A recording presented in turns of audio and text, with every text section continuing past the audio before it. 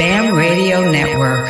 During this Ed Chat, one of the people talked about doing surveys and focus groups on learning spaces, and that the architects were just taken aback that they wanted to include student input. And yet, what better way to design a space that would maximize the learning capabilities than to include student input?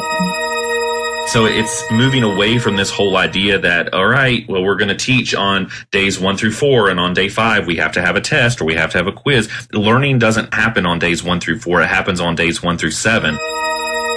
Teaching on the computer or through the computer is not the same as actually sitting in a classroom. You know, it's different methodology, same pedagogy, but different methodology to accomplish that. And our schools are not necessarily teaching teachers how to do that yet.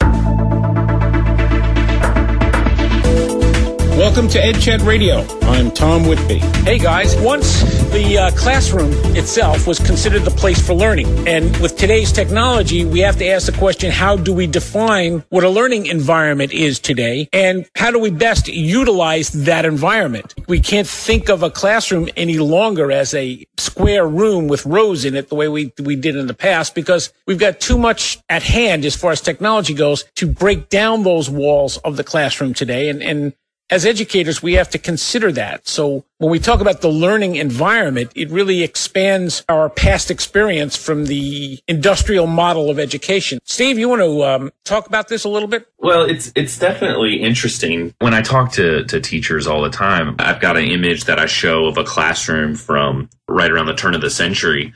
And I ask the audiences to say, how many of you recognize this kind of classroom? And how many of you could walk into your schools and see classrooms like this today? And it's true. The type of environment where a kid has learned in a classroom hasn't changed much in 100 years. We've gone from the one-room schoolhouse to the 40-room schoolhouse, but yet we haven't really progressed in the types of spaces where kids are learning. We've enhanced those spaces. We put in lots of technology. We put in interactive whiteboards. We connect them to the internet. We put in computers, but we haven't really changed the physical environment.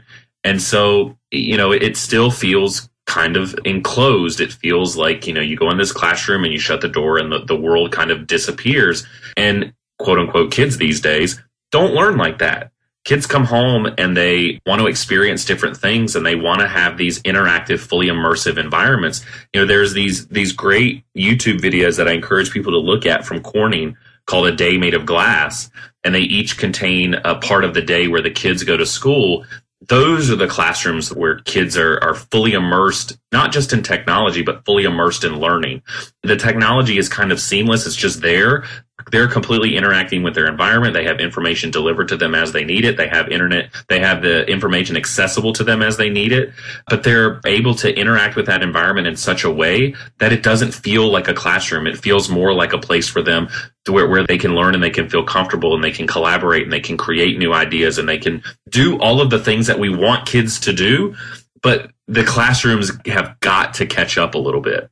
One of the things that happened in this Ed Chat was we kind of went from the discussion of the environment into the way teachers have to start changing their roles, becoming mentors or guides for students and having students come into the classroom already having learned things from the outside. And then we got into the idea of blended learning. And for those of you who are not familiar with that term, blended learning, it's really a combination of using the internet or connecting with your students online, as well as within the classroom situation. And one of the discussions that we had with a number of people was the idea of possibly rotating students in and rotating students out of the classroom into a computer environment or a technology environment and contacting them there. So the actual seat time that students would have could be less during the course of a week than them having to be there 100% of the time now.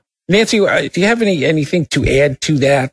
Well, it certainly was a topic during the Ed Chat. I think that the conversation in Ed Chat went in many different directions, partly because I think some people had in their mind the technology component and some people had in mind classroom spaces as a learning environment.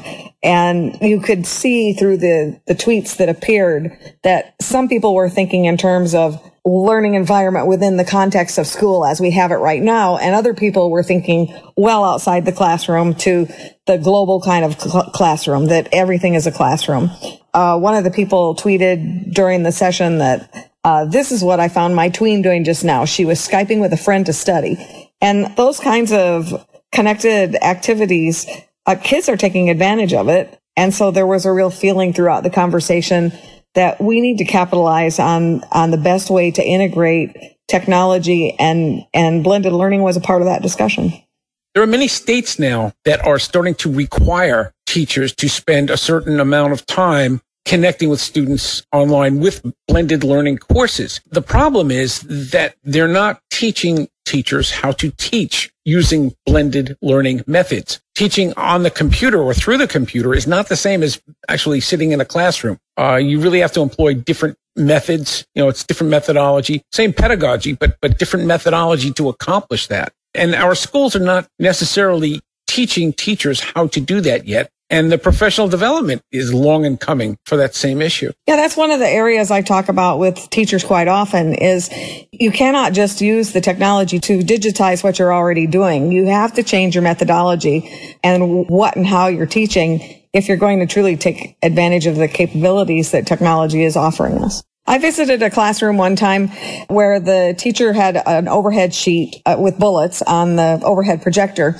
And she walked over to me and she said, "Oh, I wish you had been here yesterday. I was using my technology yesterday." And she said to the kids, "I don't usually do it like this, do I?" And they said, "Yes, you do." And she said, "No, I don't. I usually use PowerPoint." She totally didn't get it that a bullet projected on a screen, whether it's from an overhead sheet or whether it's from a PowerPoint, to a kid still looks like a bullet projected on a screen.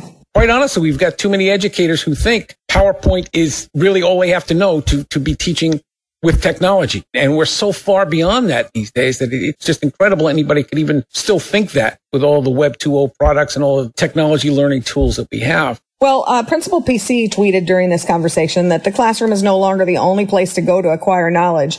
Learning environments exist everywhere. This is one of the points that comes up in this new Daniel Pink book that comes out later this month that I've been fortunate enough to read a preview copy, where he talks about that's one of the reasons that everybody now is what he calls involved in non-sales selling, that everybody has the opportunity to persuade or convince people of things, and we're all coming in armed with information because information is available everywhere. And that's changed the balance of power with regard to this notion of convincing or persuading people.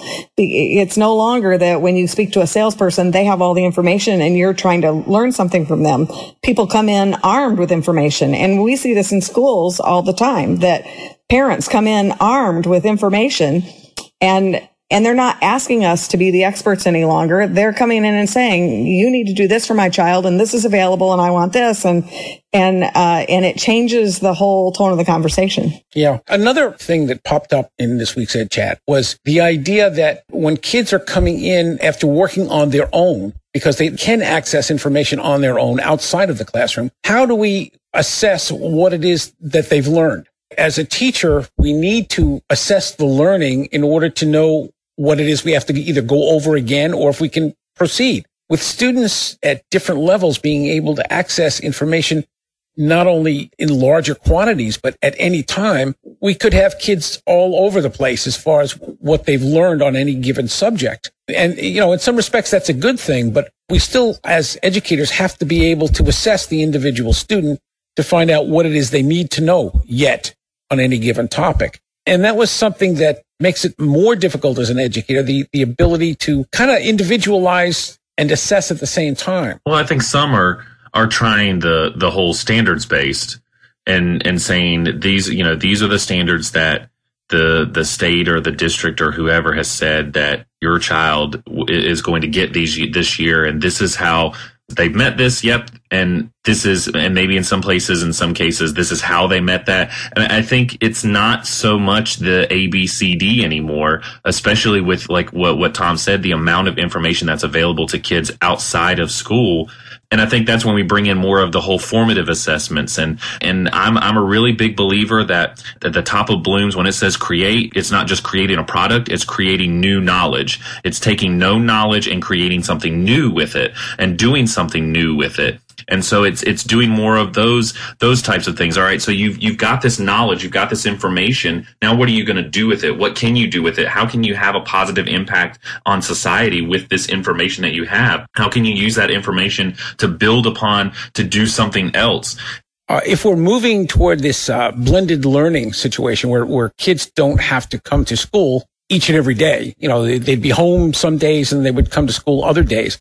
If we truly follow that, one of the problems that our culture will face is having all of these unsupervised kids sitting home because both of their parents are working. That's another reality of the situation. The possibility is there for that to happen. So, I don't know how willing parents would be to have their kids in blended learning situations where they would be home for, periods of time unsupervised. K-12 Incorporated is trying to start virtual high schools, and they've tried in North Carolina. Now, ultimately, they've failed in North Carolina, but they want to create high schools where kids don't go to a high school.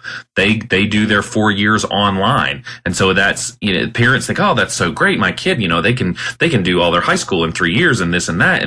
But there's a certain aspect of, going to school and needing to be in that environment, being surrounded by kids. And there's nothing wrong with doing blended. All the kids in North Carolina now, as of 2 weeks ago, are now starting with next year's class, are going to be required to have at least one of their high school classes delivered completely online. So the whole idea of going blended, we're going in that direction, but we need to balance that against the social needs of kids and their ability to learn those skills of collaborating together and collaborating face to face and problem solving face to face and doing things that are hands on and doing things that are tangible. And the only way they can do that is if they're in an environment that promotes that, whether or not it's at a quote unquote school or if it's some other way, but they need that interaction, I think, with each other. Well, during this Ed Chat, one of the people talked about doing surveys and focus groups on learning spaces because they're redesigning a library space, and that the architects were just taken aback that they wanted to include student input. And yet, what better way to design a space that would maximize the learning capabilities than to include student input? So we're coming to an end here. I'd like to thank both Steve and Nancy for once again coming through for us here. And EdChat's going on hiatus now through the holidays. And I just want to wish everybody a happy holiday. This program is produced by Accretive Media for the BAM Radio Network. Thanks for listening.